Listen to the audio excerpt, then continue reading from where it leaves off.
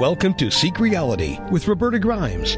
Joyous conversations about what the afterlife evidence and modern science combine to tell us is true about our one reality. You have nothing to fear. You are eternal and you are perfectly loved. Knowing the truth changes everything. Now, here's Roberta. Welcome to Seek Reality. I'm Roberta Grimes, and I'm so glad you're with us today. We're going to be departing a bit from what's usual, and so I want to point something out. Many people have actually asked me why Seek Reality covers so many different topics, because a lot of people come originally to listen because they've lost a loved one. It's about death to them and about what happens after death. Well, the reality we have discovered is every bit as big and complex as the reality that we think we know now. So our roots here are in afterlife research, but once I had used all this direct evidence to pretty much prove to myself that human life continues and actually to learn a lot about how it works, I wanted to understand the physics of it and how it fits with what we see around us and what we can figure out about the purpose of human life and the role of consciousness and so on and on. So this is really like trying ourselves to construct a whole alternate reality which actually exists, but science still resolutely ignores. I have to say, having good quantum physics for dummies books arrive within the last couple of decades helped a lot, because I never even took the regular physics, even in high school. That's how little I cared. And so it helped a lot to come to understand where that was all coming from, because that's actually the physics that applies in the greater reality, which is most of reality. And all of this, all the stuff we've looked at and worked on, the people who are working in this field, you know Craig Hogan most of all, but there are others. All of it has made us understand that, or strongly suspect that what we think of as reality has to be an artifact of what we experience as the human mind. So just as our friend Dr. R. Craig Hogan told us last fall, this is a great insight he gave us when he talked about his new book, which is called There Is Nothing But Mind and Experiences. More and more it seems that that's what reality actually is. And what we experience in a very dim way as human consciousness seems to be primary. Now, this is not our discovery. This was discovered by the great quantum physicist. In fact, he got the Nobel Prize for discovering, I think, quantum physics in 1918. Max Planck, he said this a century ago that we can't get behind consciousness. He was right. Consciousness is the base creative force. So all of this is exciting to know, but how do we tie it to the rest of reality? And we can't do it. We're not scientists. There are very few really talented scientists working in this field. One of them is our wonderful, wonderful friend. This is his 5th time with us. Dr. Bernardo Kastrup is coming to us all the way from the Netherlands. It's nice that we have such a small world now.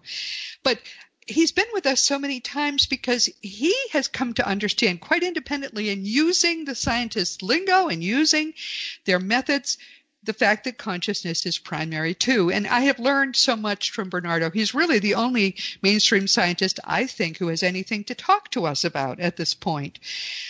So this is his 5th appearance, and he has officially boggled my mind.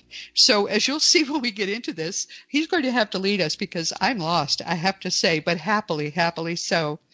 Bernardo Kastrup has a PhD in computer engineering, which includes artificial intelligence, and a second PhD. Most people never get one. He has 2.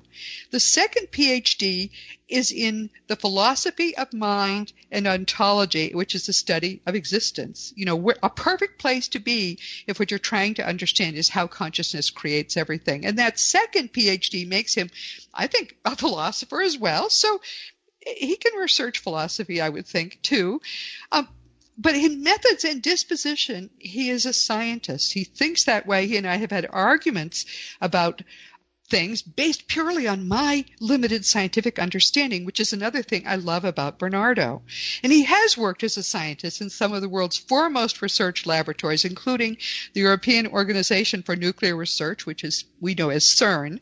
And he's written a lot of academic books and papers on science and philosophy. He's a leader in what he calls the modern renaissance of metaphysical idealism, which as I understand it, is the correct term. We should use the correct terms today for the notion that reality is essentially mental. This is his 5th time, as I said, and he continues to work to figure out what we also are working out, which is the actual nature of reality. He is brilliant about it, though, because he is trying to do it the hard way, going from the clumsy science that now exists. And every time I read what he's worked on, I always know that we have to go back to start using his lingo. So I will try to ask him to explain some of these terms so you'll have them in your mind as well. Today we're going to talk about 2 classical philosophers, psychiatrists, psychologists, who lived quite a long time ago, actually. And I think in college I read them, but I haven't even thought the names of these people in all this time. He has written 2 books which are based in their work and dissect them. And I think actually he's right that it's important we see how they led in, just as Max Planck was leading into the notion that consciousness is primary, they led into this work as well. His 2 books are Decoding Schopenhauer's Metaphysics, the key to understanding how it solves the hard problem of consciousness, and the paradoxes of quantum mechanics. All I can say is wow, because those are the 2 big problems that truly big problems scientists now face. And Bernardo's going back and trying to tie someone who didn't even live in the 20th century, never mind the 21st, into what scientists are struggling with now. So that is amazing. The second book is called Decoding Jung's Metaphysics, the archetypical semantics of an experiential universe. Bernardo, my mind is blown. Welcome. I'm so glad you're with us. I can't wait to hear what you have to say. Always a pleasure to talk to you. It's fun, too. We have a lot of fun together. These 2 books, really, frankly, they floored me. They surprised me. I don't think of them as coming from you. And I haven't even seen in detail the Schopenhauer book, but I've read what you've written about it. And I've read the Jung book and made notes. And I made so many notes that I confused myself again. So I'm really going to need to take your lead this time, even more than I've tried to before.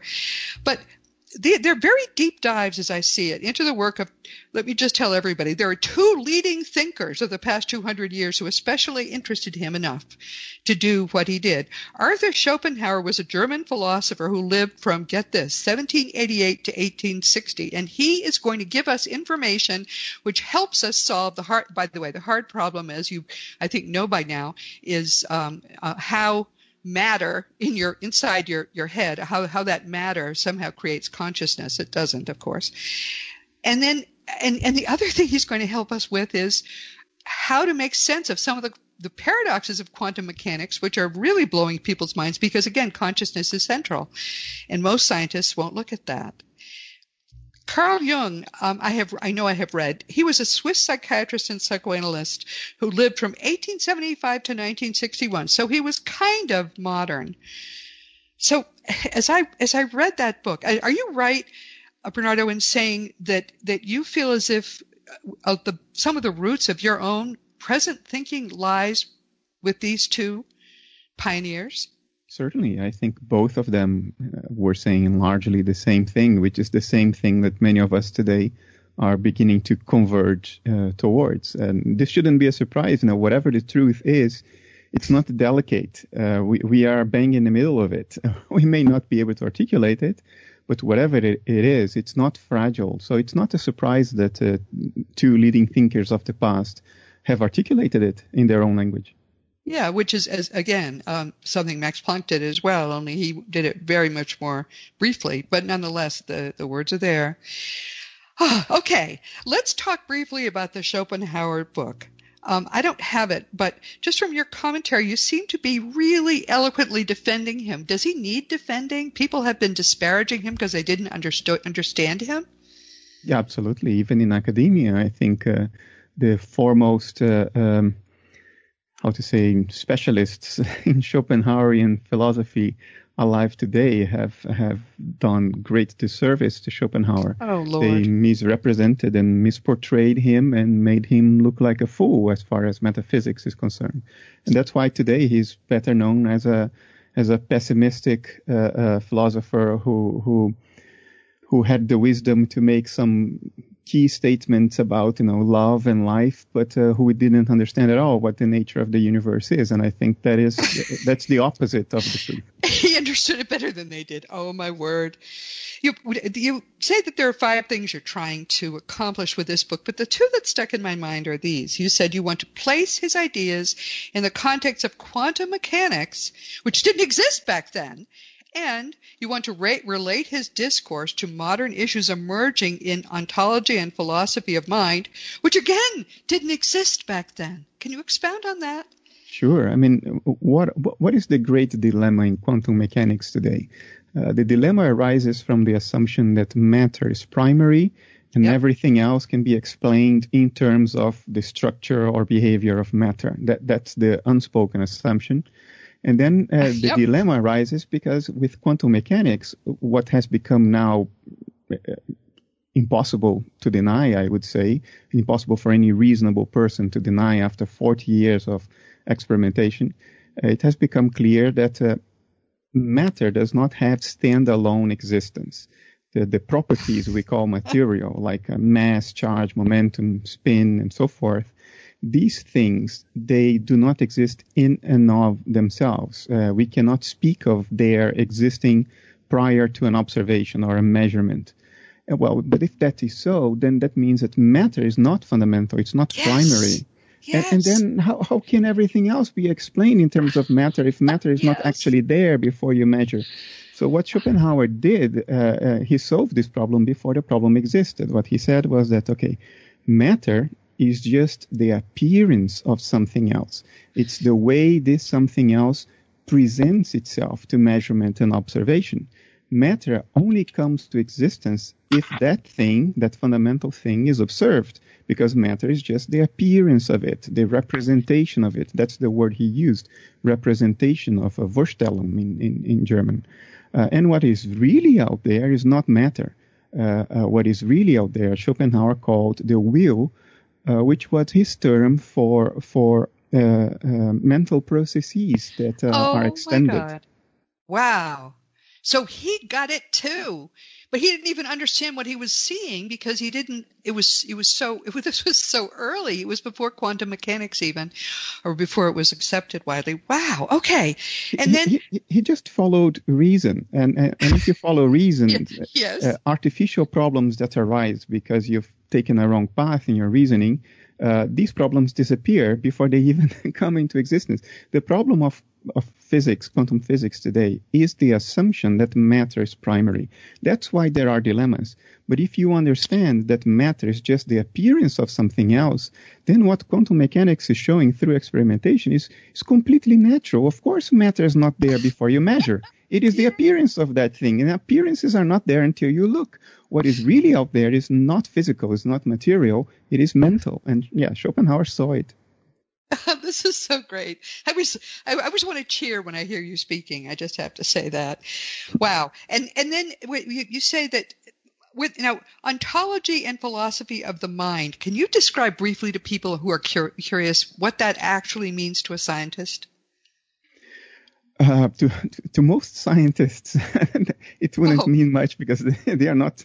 I don't think they know what this is all about. They think to a woke scientist, to a scientist who really knows what's going on. Okay. Yeah, ontology means the study of what is, the study of what exists, and then you might say, well, isn't that what science does? No, science studies the behavior of nature, not what nature is.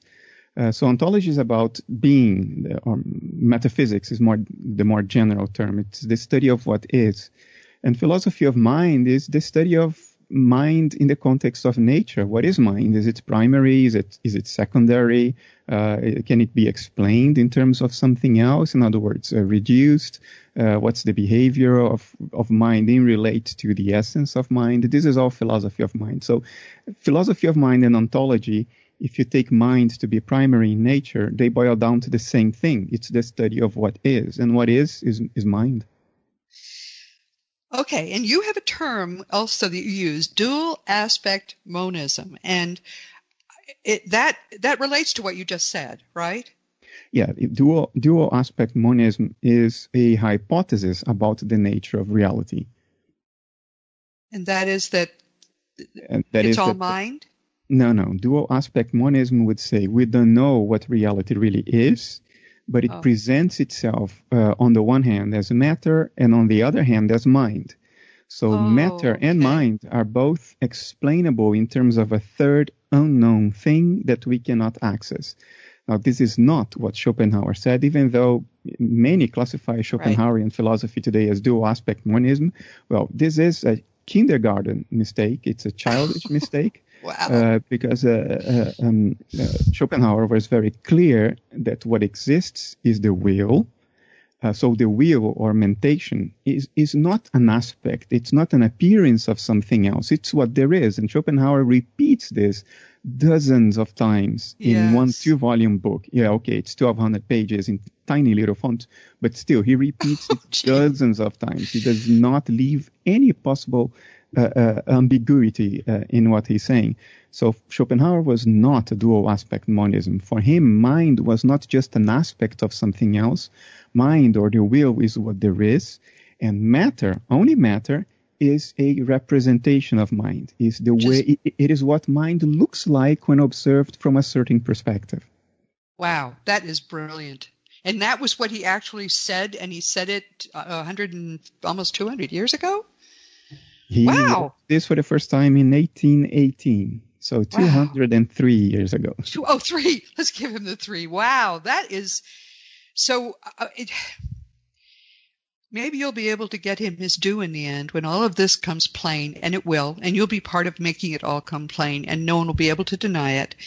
Maybe you'll be able to. That's nice to think you might be able to rehabilitate him, because he certainly deserves to be considered a pioneer from what you just said. Now, something else you talk about a little bit is panpsychism, which seems also to be something that relates to mind being in some way universal. How is that different from this dual aspect? There are many different definitions of panpsychism. So however I define it here, somebody somewhere will say, oh, I don't know what I'm talking about. So Good to preface it with that, yes. Yeah.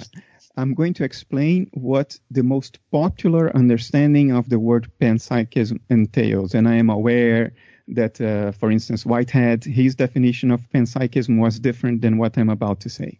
Okay. Now, what most philosophers in academia today mean by panpsychism is the notion that mind is a fundamental property of matter. In other words, that all matter has mind, or that all matter is conscious in some simple way. Now, this is not what Schopenhauer or I or Jung put forward. What these other people put forward is that matter is in mind.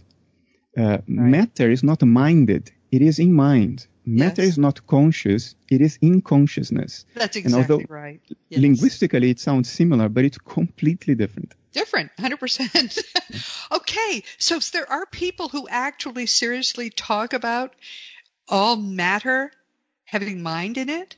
That they sort of completely backwards, actually. But there are people who talk like that. Really, think academia, like that? In academia today, in the world of analytic philosophy, this is a hypothesis that's taken fairly seriously by fairly intelligent people, and there are technical papers published in respected academic journals that put this hypothesis forward. Yeah.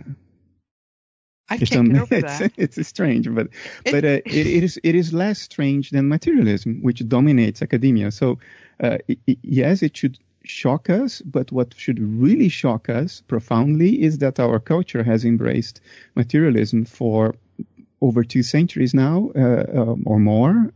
It became mainstream in the second half of the 19th century. So let's say at least 1.5 century.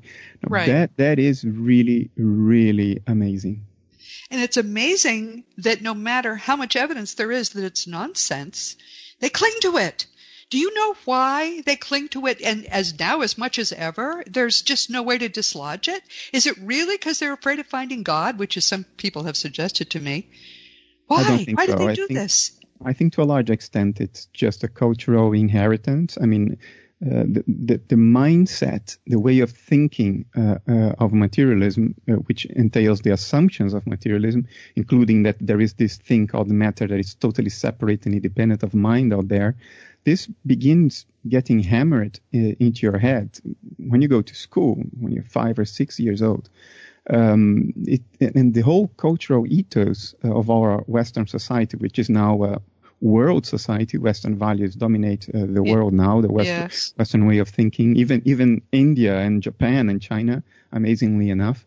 It is so strong that it has created, it has manufactured plausibility for what is on the face of it, a absurd hypothesis, postulated at first to create some room for science in the face of the church, so scientists wouldn't be burned to the stake at the stake.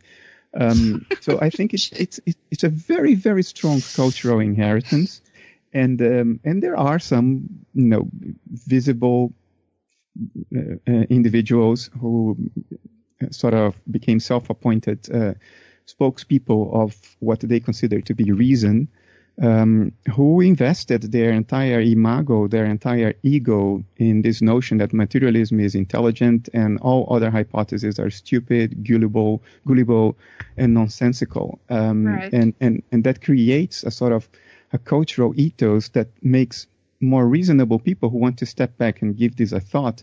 It creates an incentive for them to not do this, to just comply with what the priests of supposed reason are saying. So I think it's a cultural dynamics which reflects. Big time. Yeah. Yeah, it reflects an inability to think more deeply and more objectively about things. But it is where we are today as a civilization. And it's why you have things like panpsychism, because that's just nonsensical why that would happen. And yet it's a safe way for people who are trying to keep their academic careers to talk about it, I guess. There's no other reason to do this. Materialism brings you to such insoluble problems when you're really trying to make sense of what's happening, not only of scientific experimentation in laboratories, but of your thoughts, of your feelings, of the experience of color, of the experience of having a bellyache or tasting a strawberry. It becomes so insoluble under materialist assumptions when you face these so-called problems that in comparison to that, things that our intuition tells us, well, this makes no sense. A brick in the wall of my house is not conscious. But in view of the insoluble problems of materialism, people feel forced to explore these paths because the alternative doesn't bring us anywhere unless you backtrack all the way and you give up on the very notion of matter as something separate and independent of mind. And it's very difficult to take that many steps back when your whole culture is saying, no, matter is the real reality. Yeah. How do you solve that? There's a way to solve it. But you're right. I mean, they're so committed to it over such a long period.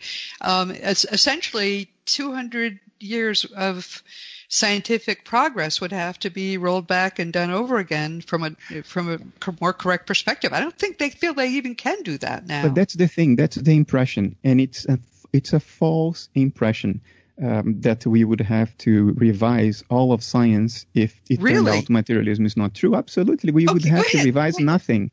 None of true science would need to be revised because science is the study of nature's behavior, not the study of what nature is. If tomorrow it turns out that materialism is wrong, objects will still fall to the ground if you drop them. Okay. The law of gravity will still be there. The stars will still shine in the night sky. These are the ways nature behaves. Nature's behavior appears to us in that way. And we have managed to model nature's behavior according to certain mathematical equations in order to predict what nature will do next. None of this depends on a particular opinion about what nature is. Whatever it is, it behaves the way it behaves, and that's what science is all about. Science did not need materialism to get to where it is now. It may have helped the psychology of scientists to feel more detached from their experiments if they adopted materialism, but this is a psychological effect. It's in no way an objective scientific or philosophical need.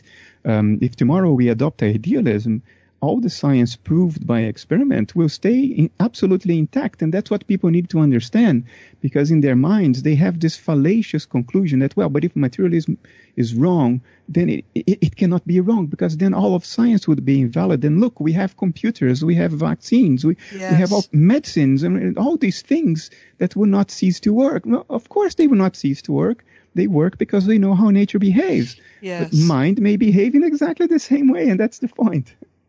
You're obviously right, and I'm very glad you feel that way, because I'm trying to understand the mind of a poor scientist who's devoted his career to all of this. And it's sort of like having the wrong politics in a very politically charged environment. You have to adopt whatever everybody else has adopted, even if you don't agree with it. And what you're saying is, when they're actually forced to confront it, that it won't be difficult to separate the genuine science that's always been done without having materialism affect it from the dead ends like panpsychism and whatever else. So that's very encouraging to me, and I hope it is to listeners, that we aren't going to have to ditch it all and start over. We can be very productive in what we're doing now. And we haven't even gotten to our poor friend Jung, who I made so many notes on. But this is, I think, a very important set of things for people who are not used to thinking in this way to begin to understand and think about, because this is affecting so deeply, and as you point out, it's cultural in so many ways, our philosophy. I mean, the religion is something that people think is so totally different, but actually the basis of religion is just in the same way as the basis of science is real. There are real roots to what we've built religions around. It's just that the religions are wrong, but the roots are right. And we aren't going to have to throw away God any more than we're going to have to throw away, as you say, computers. It's just that we have to start trying to understand what's real, which is why we call this program Seek Reality. And that's what we're trying to do now. I'm trying to think how to cover about 80 pages of things in a few minutes. You touched on mathematics, and that's one thing I'd like to ask you about. I mean, I'm allergic to mathematics, which is why I never took physics either. But it's interesting. When I was years ago watching some program on Channel 2, which is the educational channel in the United States, some young scientists said, for some reason, we can use math to study science. And those words, for some reason, stuck in my head, because very recently I had asked with my Algebra 2 teacher, before I decided to give up Algebra 2 and everything that was mathematical, is math an invented or a discovered science? She said, well, it's invented. I said, invented? I don't have to learn it then. And I never took another math course. And so then I thought, if it's invented, how come we can use it to study science? Is that a stupid question, to study, physics and so on? How stupid is that question? It's not stupid at all. It's a profound question that was first stated in a formal way by a physicist called Eugene Wigner in 1960 in a paper. I will paraphrase the title because I don't remember every word, but the title meant something like this: the astonishing effectiveness of mathematics for describing the behavior of nature.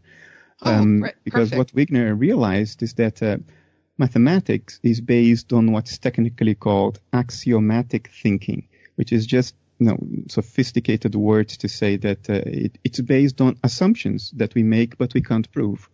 And these assumptions are the assumptions, for the common person, the assumptions of Aristotelian logic, that if one thing is equal to a second and the second is equal to a third, then the first has to be equal to the third, or that things are either true or false. They cannot be true and false at the same time. These are things we take for granted. Our mind tells us it has to be like this. It makes no sense for it to be any different. And guess what? You can write a list of these axioms that base mathematics. There is more nuance to this. The project of basing mathematics on axiomatic logic has failed in the early 20th century. So things are not as crystal clear as I'm saying, but it's true enough. What I'm saying now, it's true enough to make the point I'm going to make. So the question that Wigner had was, well, why would our own assumptions, what our minds think is most natural, why should that match the way nature behaves. Yes. Because, we are apes, we are monkeys evolved on a on a little planet on a periphery of a common galaxy amongst I don't know how many other galaxies. Why would these monkeys come up with a way of thinking whose most natural and intuitive assumptions actually work to describe nature? He called it a miracle. He uses the word miracle 12 times in that paper. Wow. Yeah, and it's a realization among scientists that why is that? Why is our way of mathematical thinking, which obviously arises in our minds, it's a mental thing, it's our own intuitions, why should that work so extremely well, down to a number of decimal places, to describe the behavior of nature? This has been a mystery for decades at least, and it's a mystery you cannot solve under materialist premises. Absolutely. You're right. You're totally right. But it makes perfect sense when we understand that mind is the basis of reality because, mind thinks that way too. Oh, my goodness.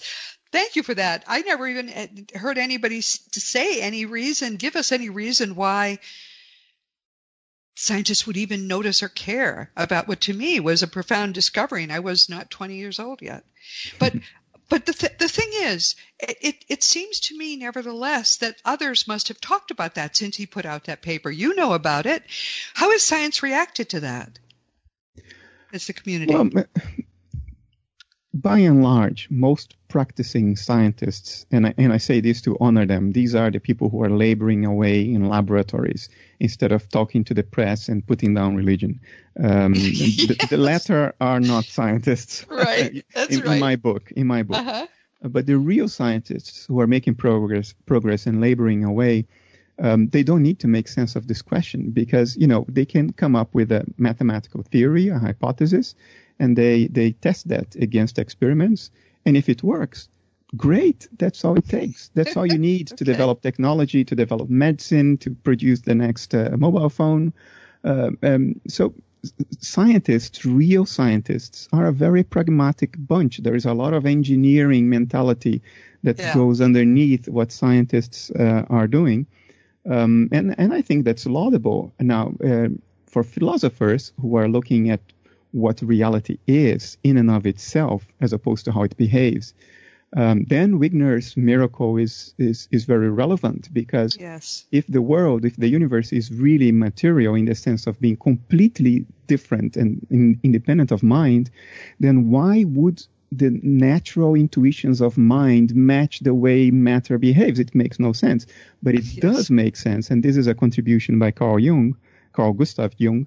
It does make sense if the world itself is mental, because then what feels natural to our minds, in other words, our archetypal ways of thinking in Jungian terminology, simply reflect the normal templates, the normal regularities or the preferential ways that mind behaves. So we experience that directly in our mathematical intuition, and the world matches our intuitions because the world too is mind. It is mental. It's a segment of mind dissociated from us, but it is too behaving according to the same archetypal patterns that govern our emotions and our intuition. Therefore, it only makes sense that the mathematics that arises from our logical intuition matches the way the world behaves. So for philosophers, this is very relevant. Yes. Wow. It's just unfortunate we aren't all thinking in the same, at least we don't have to think in the same terms, but we don't all understand and perhaps share a broader understanding of what reality is, because that is for someone trying to understand what really is going on. It is frustrating. We have all these religious thoughts. We have other people who are doing nothing but being philosophical. We have, as you point out, practical scientists. We have other scientists who are basically also engaging in their own religion because the base of it is materialism or atheism. That's their religion, and nobody can touch that. There's so many different ways of thinking when it seems to be counterproductive. Don't you think that we aren't more talking about the same basic understanding? I mean, how do you reconcile this in your work? I think our culture has a tendency to get lost in abstraction. We have somehow come to associate truth with complexity. We think that whatever is the facts of the matter, whatever is the case, gotta be very complex, and that only some very, very smart people using some very, very sophisticated instruments can figure out what is really going on. I think this is a cultural artifact, but it's such a strong one that we've come to associate, again, truth with complexity.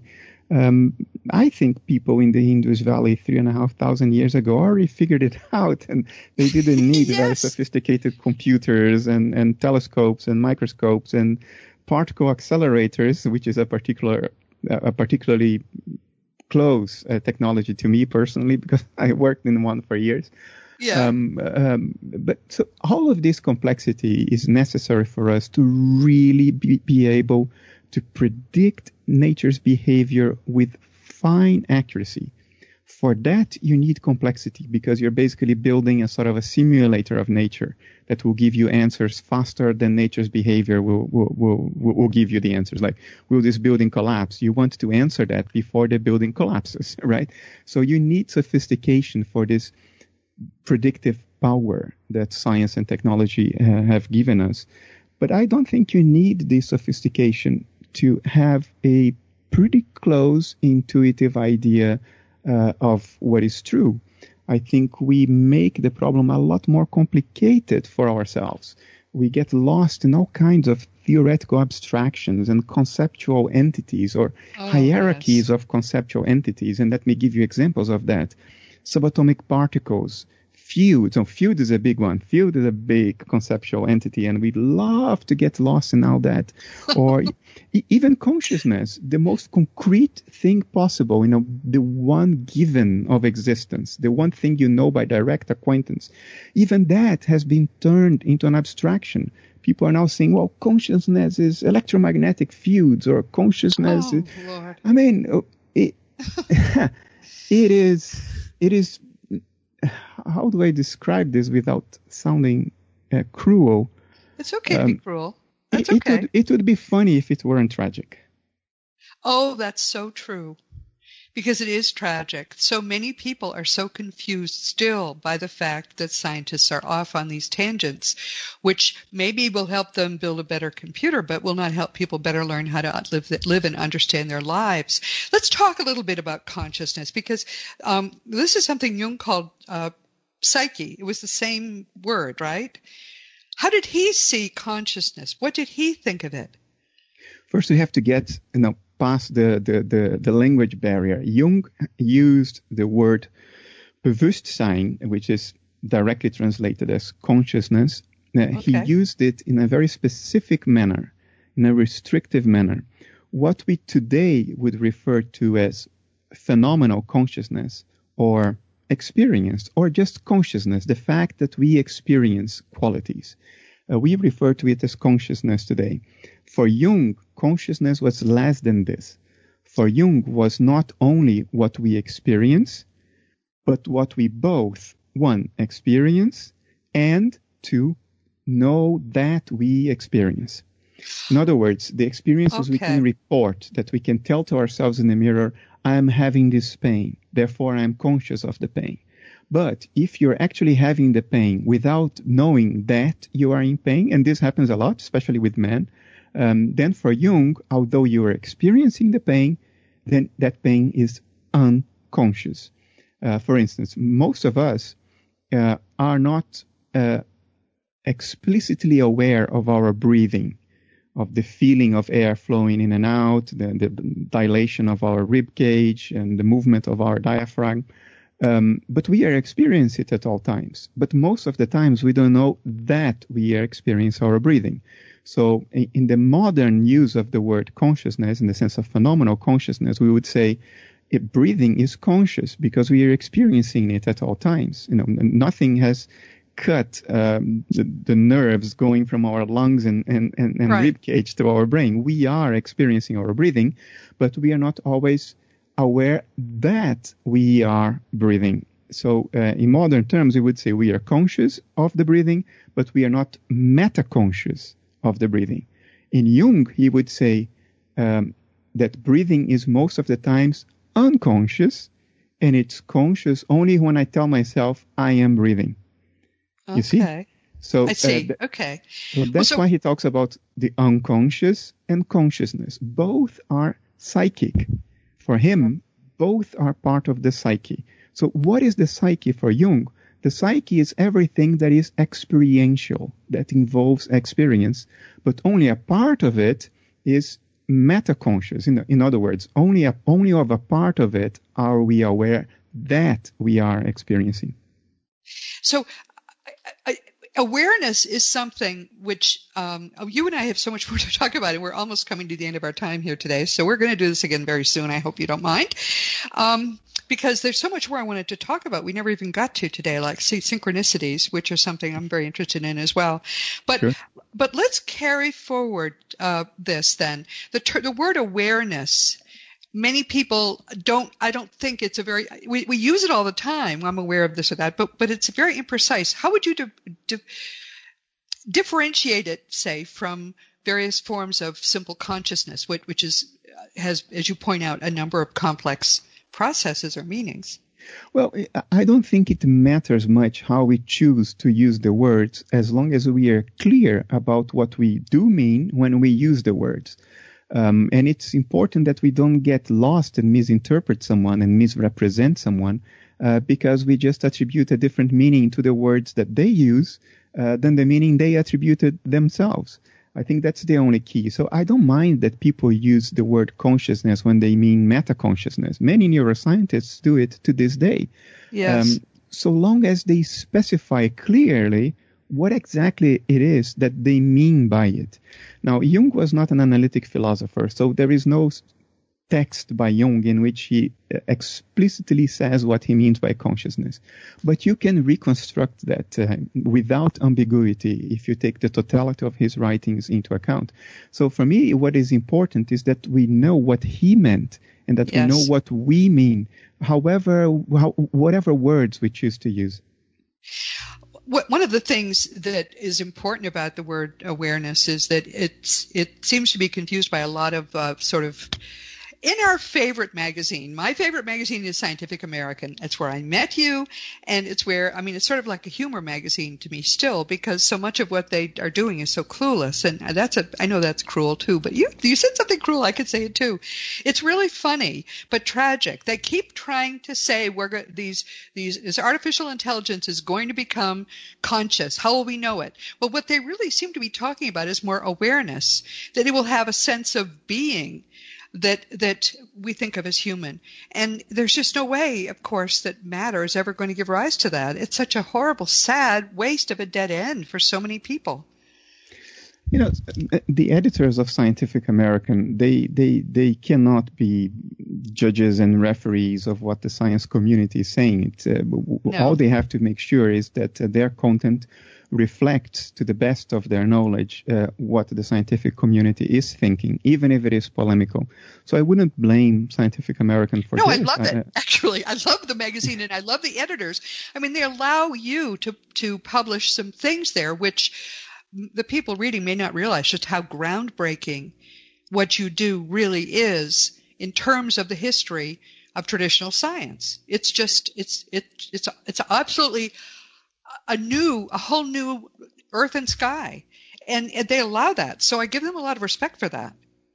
Yeah. So, and I don't think they are at fault, for instance, if they publish things related to this absurdity of artificial consciousness or consciousness uploading, all this nonsense that we see around. Because unfortunately, there are people who have some measure of respect in the scientific community today who are spilling this nonsense. And I tell you where I think this is coming from. This is when it comes to consciousness, our intuitions of plausibility, our sense for what is plausible and what is implausible, fail. And they fail because there is nothing in materialism, the materialist way of thinking, that can account for experience, for consciousness. Yes. So we feel forced to explore the absurd because if materialism is right, then I'm forced to go into down absurd paths, because there is no other way to even try to make sense of it. So right. our intuitions of plausibility fail. And I tell you, it doesn't fail anywhere else. For instance, if I am running, I think I used this metaphor with you before, but I love it, so I'll do it again. Okay, go ahead. If I'm running a simulation of kidney function on my computer, I can run a simulation that is accurate down to the molecular level about what kidneys do.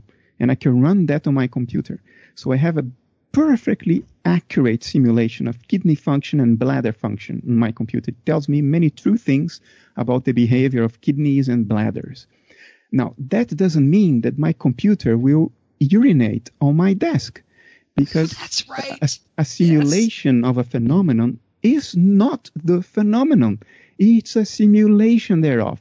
And now it's completely obvious to all of us when it comes to kidney function. If I simulate it, it doesn't mean my computer will pee. It just means that it's a simulation. Right. But because we cannot even begin to account for consciousness under materialism, we think that a simulation of brain function is conscious. Now, this is I submit to you, this is exactly as absurd as to think that the computer will pee if I simulate kidney function in it. Yes, but totally brilliant. Yes. But otherwise, intelligent people feel compelled down these paths of stupidity because the gaps of materialism seem to force them down these roads. And then it plays into their psychology. Freud talked about women having penis envy. I submit to you that many men in the world of technology have womb envy. That's right. What they want is to produce and bring to existence a living, conscious being. So the absurdities of materialism sort of give legitimacy to this psychological complex. I love it. That is so brilliant. Yes. And it affects our entire culture. I mean, otherwise, fantastic series like Black Mirror, which is cinematographically speaking, technically speaking, it's an extremely well done series, but the philosophical content is beyond stupid.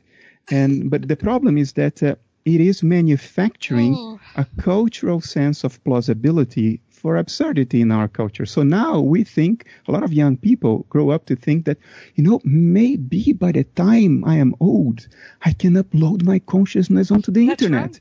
Oh, yes. Well, okay, go ahead thinking that. Enjoy. Yeah. And it's a problem. We have embraced stupidity in the realm of what we consider plausible. Oh, brilliant. That we're going to end it on that note. We literally have run out of time. I am so sorry, but I'm going to have you back hopefully sooner than 6 months, because there's so much I still want to talk about just from what I intended to talk about today.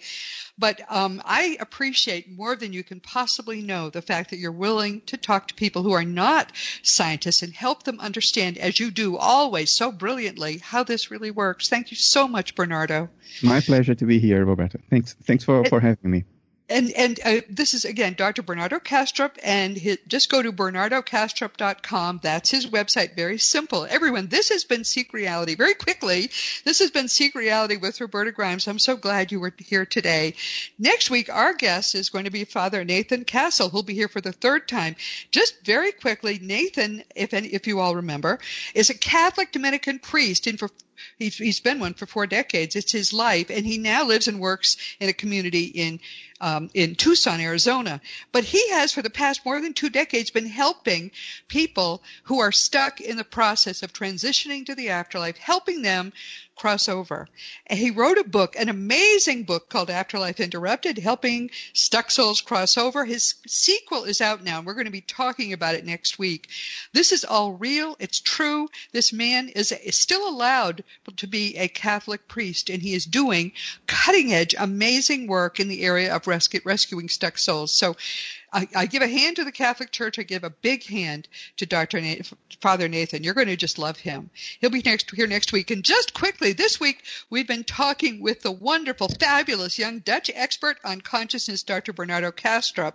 This was his 5th, but it will not be his last time with us. He does this every time. I know I cannot possibly do a sensible interview because I don't really understand what we're going to talk about, and he makes it simple. He does it. He just did it for the 5th time, and I thought I was really up a creek this time. Bernardo is a very big Seek Reality crowd pleaser. I hear from people every time he's been on, and the reason is simple, because he does this. He makes it simple and entertaining to understand some of the most complex concepts. I think, by the way, and there's so many things I wrote that I want to talk about, and I can't. So let's just summarize this.